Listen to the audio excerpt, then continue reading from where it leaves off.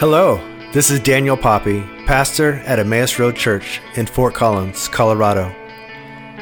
Thank you so much for listening to our podcast. We hope this message will help you grow in your walk with Christ. If you'd like to support this ministry, you can do so by visiting theroadfc.org and click on the giving link. Well, it's good to be here.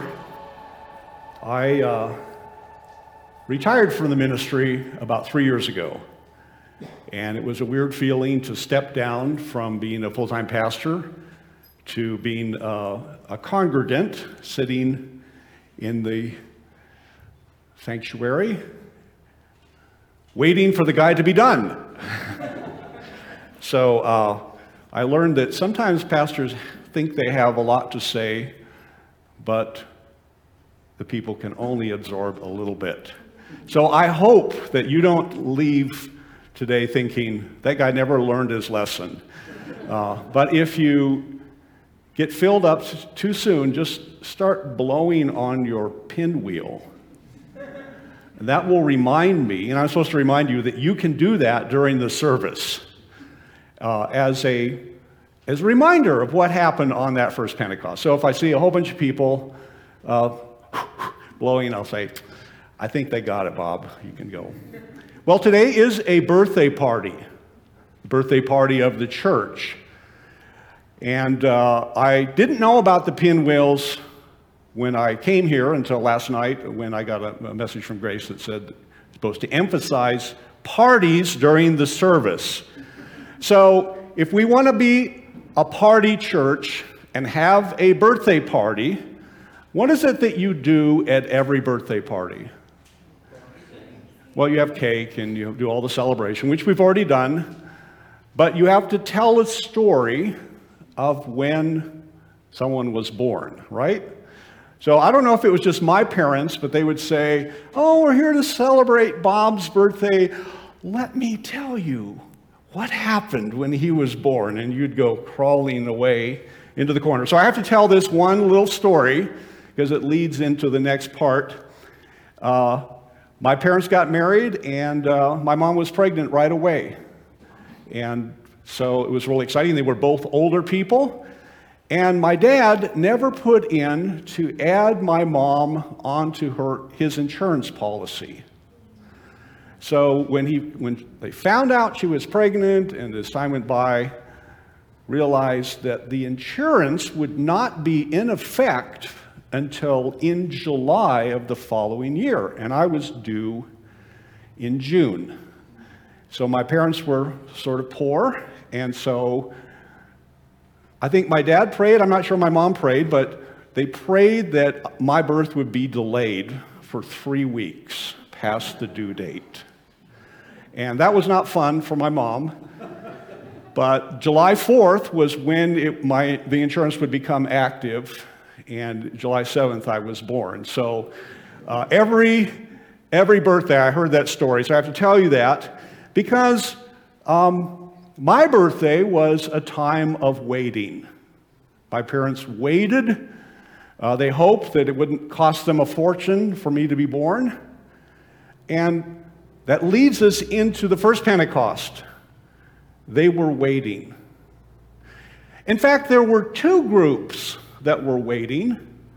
And we usually only focus on the first group, the group that became the church. But there was a second group that were waiting too. So the first group was waiting in the upper room. They were waiting for the promise that was supposed to be given. They didn't know when it was coming. Jesus said a few days. Well, when Jesus says a few days, what does that mean? It means absolutely nothing, because a few days to Jesus could be lots of time. So Jesus said these few day things right before he went up to heaven. The disciples met back in Jerusalem, and they waited, and a week went by. Well, is a week a few days? They might have been thinking, wow, I know Jesus talked in metaphors all the time, but I wonder what he really meant. Is it days, weeks, months? So they were waiting expectantly, and they were all together. We were told there's 120 of them in a room. So imagine 120 bodies in a small upper room in a fairly warm Middle Eastern country. So are you getting the picture? They're waiting expectantly. They've done everything they know to do. They've prayed, they've fellowshiped, they've beseeched God, they probably read scripture. And they were waiting for a day that they did not know when would come. But there's another group that were waiting. And we usually skip right over these people because they were waiting for a specific day. They were the Jewish people in Jerusalem waiting for the day of Pentecost. Now, the day of Pentecost was a Jewish holiday. And many of them from around the world had traveled to Jerusalem for Passover. And Passover, of course, was Passion of Christ occurred. They had the Seder meal. They celebrated the time when they got rescued out of Egypt. Then there was the second Jewish holiday that occurred 6 weeks later, roughly. And so that occurred at the time of Pentecost. And that was, first, it was to celebrate the first harvest, the first of the Feast of Weeks. It was when they first got the first harvest from their plantings. But by Jesus' day, it was for something else. It was to celebrate the giving of the law on Mount Sinai. So at that celebration, Pentecost, they would all come together and have a birthday party, so to speak, for the renewal of their vows to follow the law. Now, I'd never heard this before. I was a pastor for many years. And as I was studying this passage, I was like, wow, something new every time I open the Bible. So it was exciting to see two groups of people waiting for the birth or a birthday, expecting something new to happen, and reminding themselves of what God was like before, and renewing their commitment to Him. So let's pick up the scripture in Acts chapter 2 to find out when their expectations were fulfilled. When the day of Pentecost came, they were all together in one place. Suddenly a sound like the blowing of a violent wind came from heaven and filled the whole house where they were sitting. They saw what seemed to be tongues of fire that separated and came to rest on each of them. All of them were filled with the Holy Spirit and began to speak in other tongues as the Spirit enabled them. Now there were staying in Jerusalem God-fearing Jews from every nation under heaven. When they heard this sound, a crowd came together in bewilderment, because each one heard their own language being spoken. Utterly amazed, they asked, "Aren't all these who are speaking Galileans? Then how is it that each of us hears them in our own native language? Parthians, Medes, Elamites, residents of Mesopotamia, Judea, Cappadocia, Pontus and Asia, Phrygia, Pamphylia." Sounds like some words from Dr. Seuss. "Egypt and other parts of Libya near Cyrene, visitors from Rome, both Jews and converts to Judaism, Cretans and Arabs. We hear them declaring the wonders of God in our own tongues. Amazed and perplexed, they asked one another, 'What does this mean?' Some, however, made fun of them and said, 'They have had too much wine.' Then Peter stood up with the 11, raised his voice, and addressed the crowd. 'Fellow Jews and all who live in Jerusalem, let me explain this to you. Listen carefully to what I say. These people are not drunk, as you suppose. It's only 9 a.m. No, this is what was spoken by the prophet Joel. In the last days, God says, I will pour out my Spirit on all people. Your sons and daughters will prophesy, your young men will see visions, your old men will dream dreams. Even on my servants, both men and women, I will pour out my Spirit in those days, and they will prophesy. I will show wonders in the heavens above and signs on the earth below, blood and fire, billows of smoke. The sun will be turned into darkness and the moon to blood before the coming of the great and glorious day of the Lord. And everyone who calls on the name of the Lord will be saved. There was excitement when this occurred, not just among the group that had been meeting, the 120 meeting in the house. It was an excitement from the other people, the people that were in Jerusalem, the second group, because they saw something new too. This was a new event that meant something to them, just as the first giving of the law meant something. And so we want to talk about that. What did it mean when God poured out himself on Pentecost? Well, there were three things that were mentioned. Wind, the violent wind, the sound of a violent wind. I'm not sure the wind was actually blowing, but the sound of a violent wind, fire, and languages. Now, when we read these passages, we think to ourselves, wow, that would be strange. What if I went to church and all of those things happened? Wouldn't that be exciting? Wow. To the Jewish people, they understood that when God shows up, which he did at significant times, these are the things that would happen. So they were not really surprised when these things happened. They had heard about them. They had read about them. They knew that when God shows up in his power, things like that happened. And so their question was, well, if God is showing up, what does it mean? They would have remembered that the breath of God was the ones that brought to life Ezekiel's visions of the dead bones. They would have remembered that fire came down from heaven and burned up the sacrifices that Elijah was making when he had his contest with the servants of Baal. And they would have remembered a very obscure story when King Saul was traveling around. He came to a town called Gibeah, and there was a procession of prophets. And Saul was overcome and started prophesying, speaking words. Of course, prophets speak words from God, speaking words from God in this ecstatic speech, and ripped off his clothes and started marching with the prophets. And so the symbols that were given to them were clearly things that God did. So, what does it mean? Well, those were the things that were the same. But there were things that were different about this manifestation of God that tells us what it means. First of all, when the Spirit came down, it seemed to come and rest on everyone.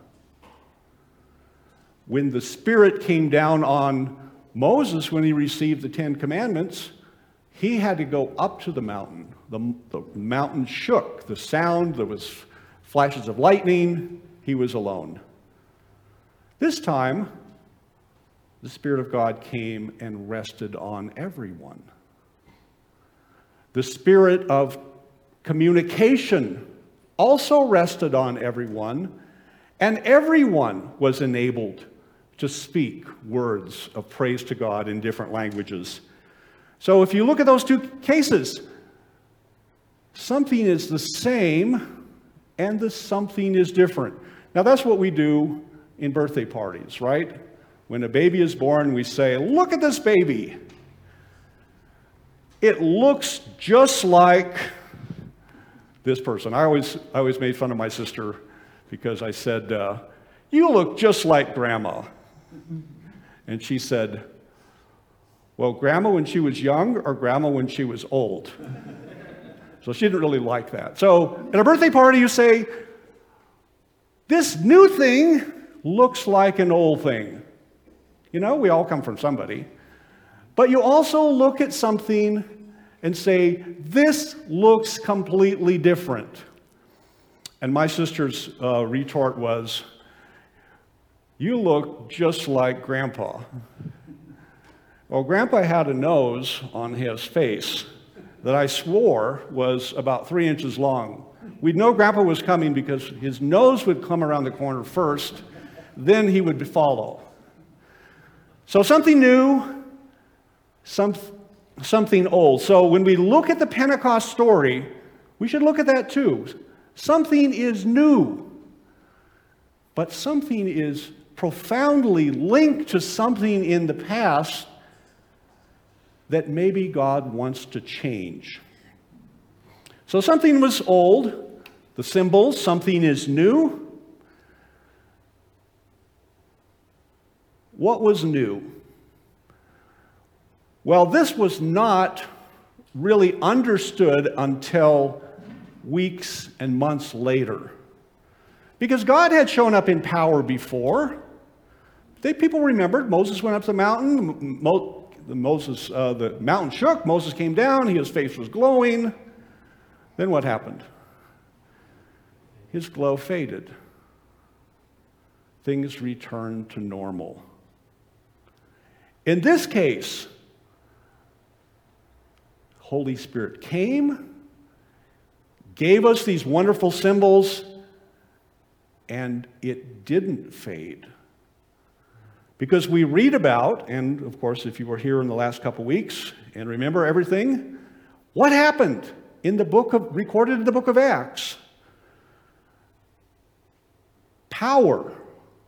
The power at Pentecost seemed to hang around. Peter healed the beggar, raised to life Tabitha. Peter and John stood up in front of the Sanhedrin, 2 simple men, and they said, wow, you're really bold. We're the elite. You're just the ordinary people, but you seem to have something. Boldness, fearlessness. Paul, we haven't got to that story yet. Read chapter 9 of Acts. Traveling, a bright light came, blinded him, changed his heart. And here's the weird one, those of you who like Star Trek. Did you know there's an example of teleportation in the book of Acts? Philip baptized the Ethiopian eunuch. And then, bam, he's not there anymore. He's somewhere else. It says the Spirit took him. And so we see the power of God, instead of coming and going like it had in the past, stuck around. Let's fast forward to the present. Has it still stuck around for us? And do we recognize that? When you got up this morning, did you say, man, I'm going to go to Emmaus Road because all kinds of weird things are going to happen today? Well, guess what? They did. But in normal Sundays, we don't have the poppers. We don't have the wind pinwheels. And we wonder, at least something pastors wonder about, where's the power of God? The power of God was a promise that was fulfilled at Pentecost that was supposed to stay around. Where is it? Now, I think at that time, when you get to that place, many churches say, well, we have to create the feeling of power, of weirdness, because that will let people know that, hey, God is really here. So let's make them think that in our weirdness, God is here. I mean, we really hope that God is here, and we believe and we feel it, but sometimes we put our focus on the power, and we just want things to be kind of strange and weird, and And so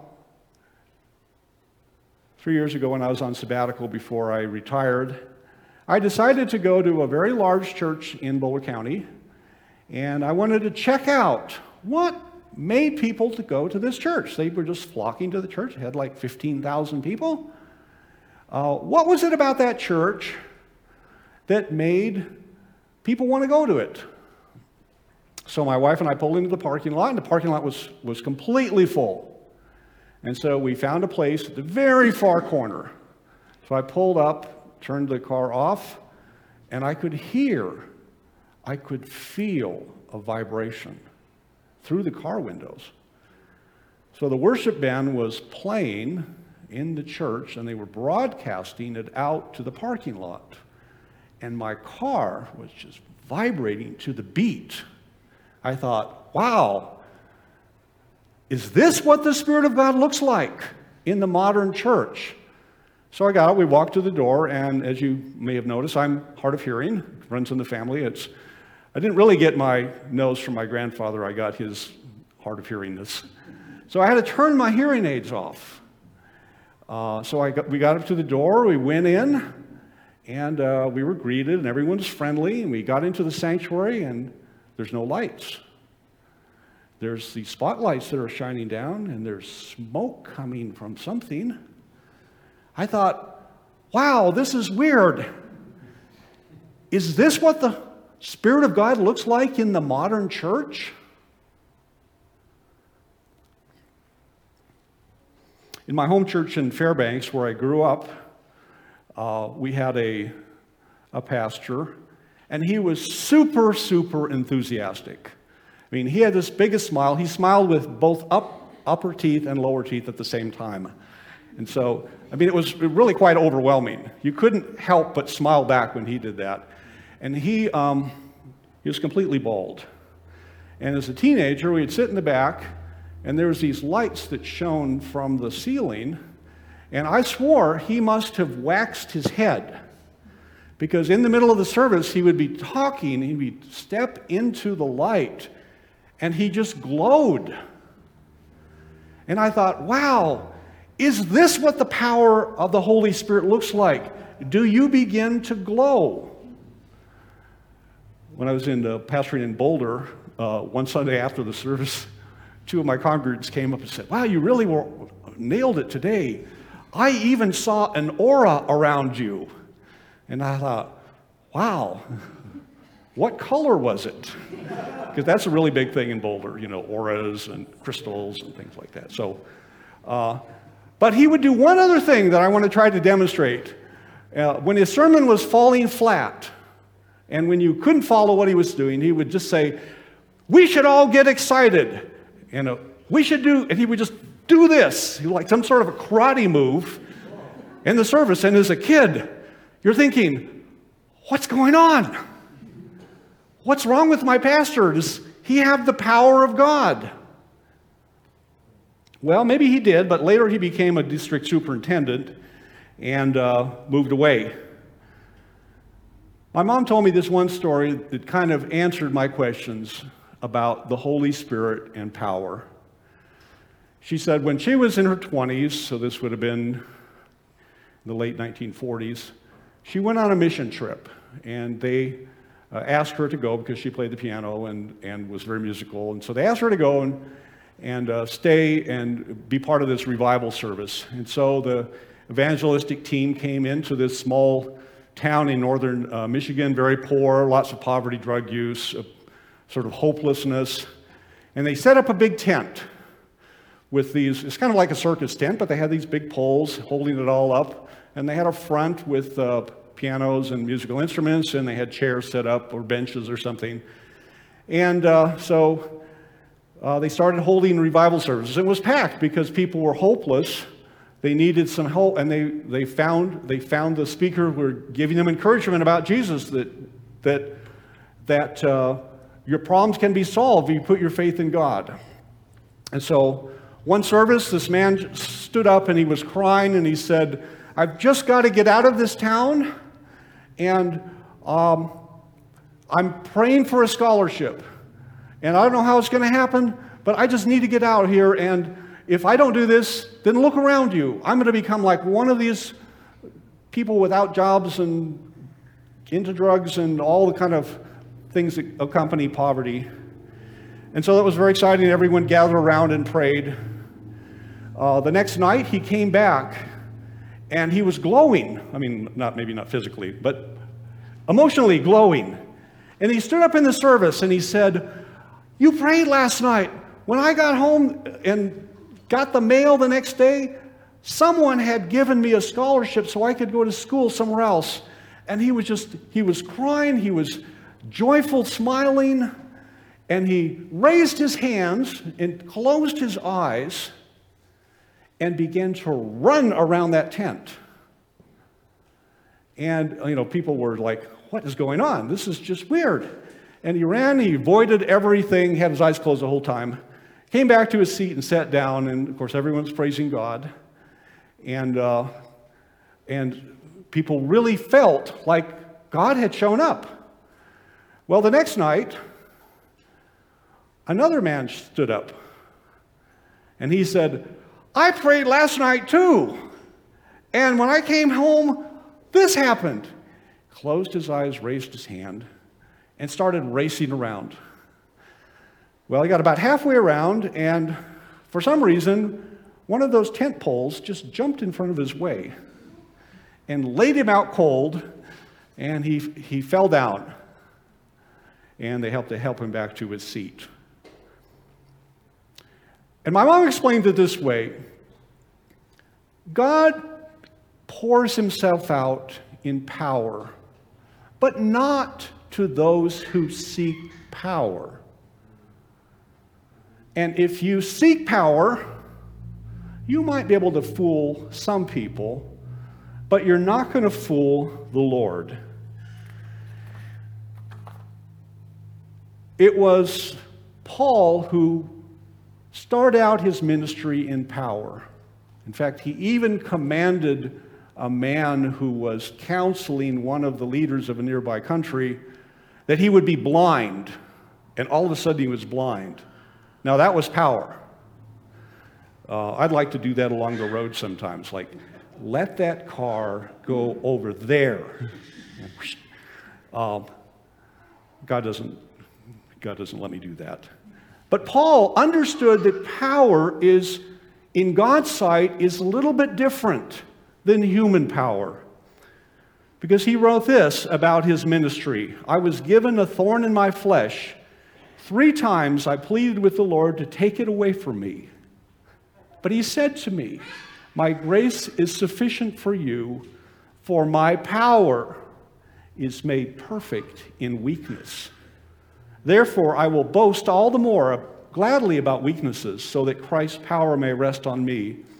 That is why, for Christ's sake, I delight in weaknesses, in insults, in hardships, in persecutions, in difficulties. For when I am weak, then I am strong.'" Someone once wrote, "Some believe that only great power can hold evil in check. But this is not what I have found. I have found that it is the small, everyday deeds of ordinary folk that keep the darkness at bay. Small acts of kindness and love.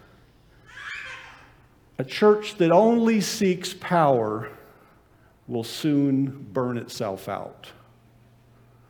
So what do we seek that gives us the connection with God to keep on going? And this is the second part of the promise that Jesus gave specifically, and it's in John chapter 14. "If you love me, keep my commands. And I will ask the Father, and he will give you another advocate to help you and be with you forever, the Spirit of truth. The world cannot accept him because it neither sees him nor knows him. But you know him, for he lives with you and will be in you. I will not leave you as orphans. I will come to you. Before long, the world will not see me anymore, but you will see me. Because I live, you will also live. On that day, you will realize that I am in the Father, you are in me, and I am in you. Whoever has my commands and keeps them is the one who loves me. The one who loves me will be loved by my Father, and I too will love them and show myself to them. Jesus is promising in this passage not power for you, but presence. Before there can be power in your life through the Holy Spirit, there has to be presence. Has to be an experience of presence. And these words that were spoken become part of our new covenant. There was an old covenant with the law and Moses on the mountain. We're supposed to obey every word of the law. The new covenant said, if you love me and keep my commands, I will love you, I will come to you, I will reveal myself to you. You will experience the Holy Spirit. So what is the complete promise of the presence of the Holy Spirit? Jesus said, for you know him, but you know him, for he lives with you and will be in you. The promise that the Holy Spirit is in your life permanently. Jesus said, I will not leave you as orphans. I will come to you. The Holy Spirit gives an identity to each of us. That I'm just not Bob, a member of the Franz family. I am a member of the kingdom of God. I am a child of God. Jesus said, because I live, you will also live. Not just physical life, because we know we all have a moment when we're not going to be alive on this life anymore.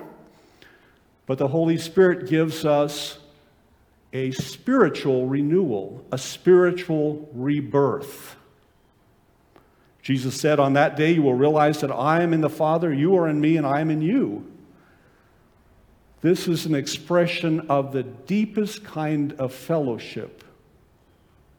Mutual bringing together, God the Father, God the Son, God the Spirit, and us. And Jesus said, whoever has my commands and keeps them is the one who loves me. The one who loves me will be loved by my Father, and I too will love them and show myself to them. This is the condition. Every covenant has a condition. Jesus said, whoever keeps my commands. Now, what commands is he talking about? In all of the New Testament, we only know one time when Jesus said, I give you a command. It's this. A new command I give you.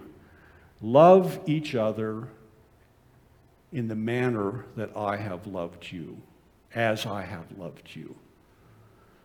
And so Pentecost becomes the moment when we receive the Holy Spirit.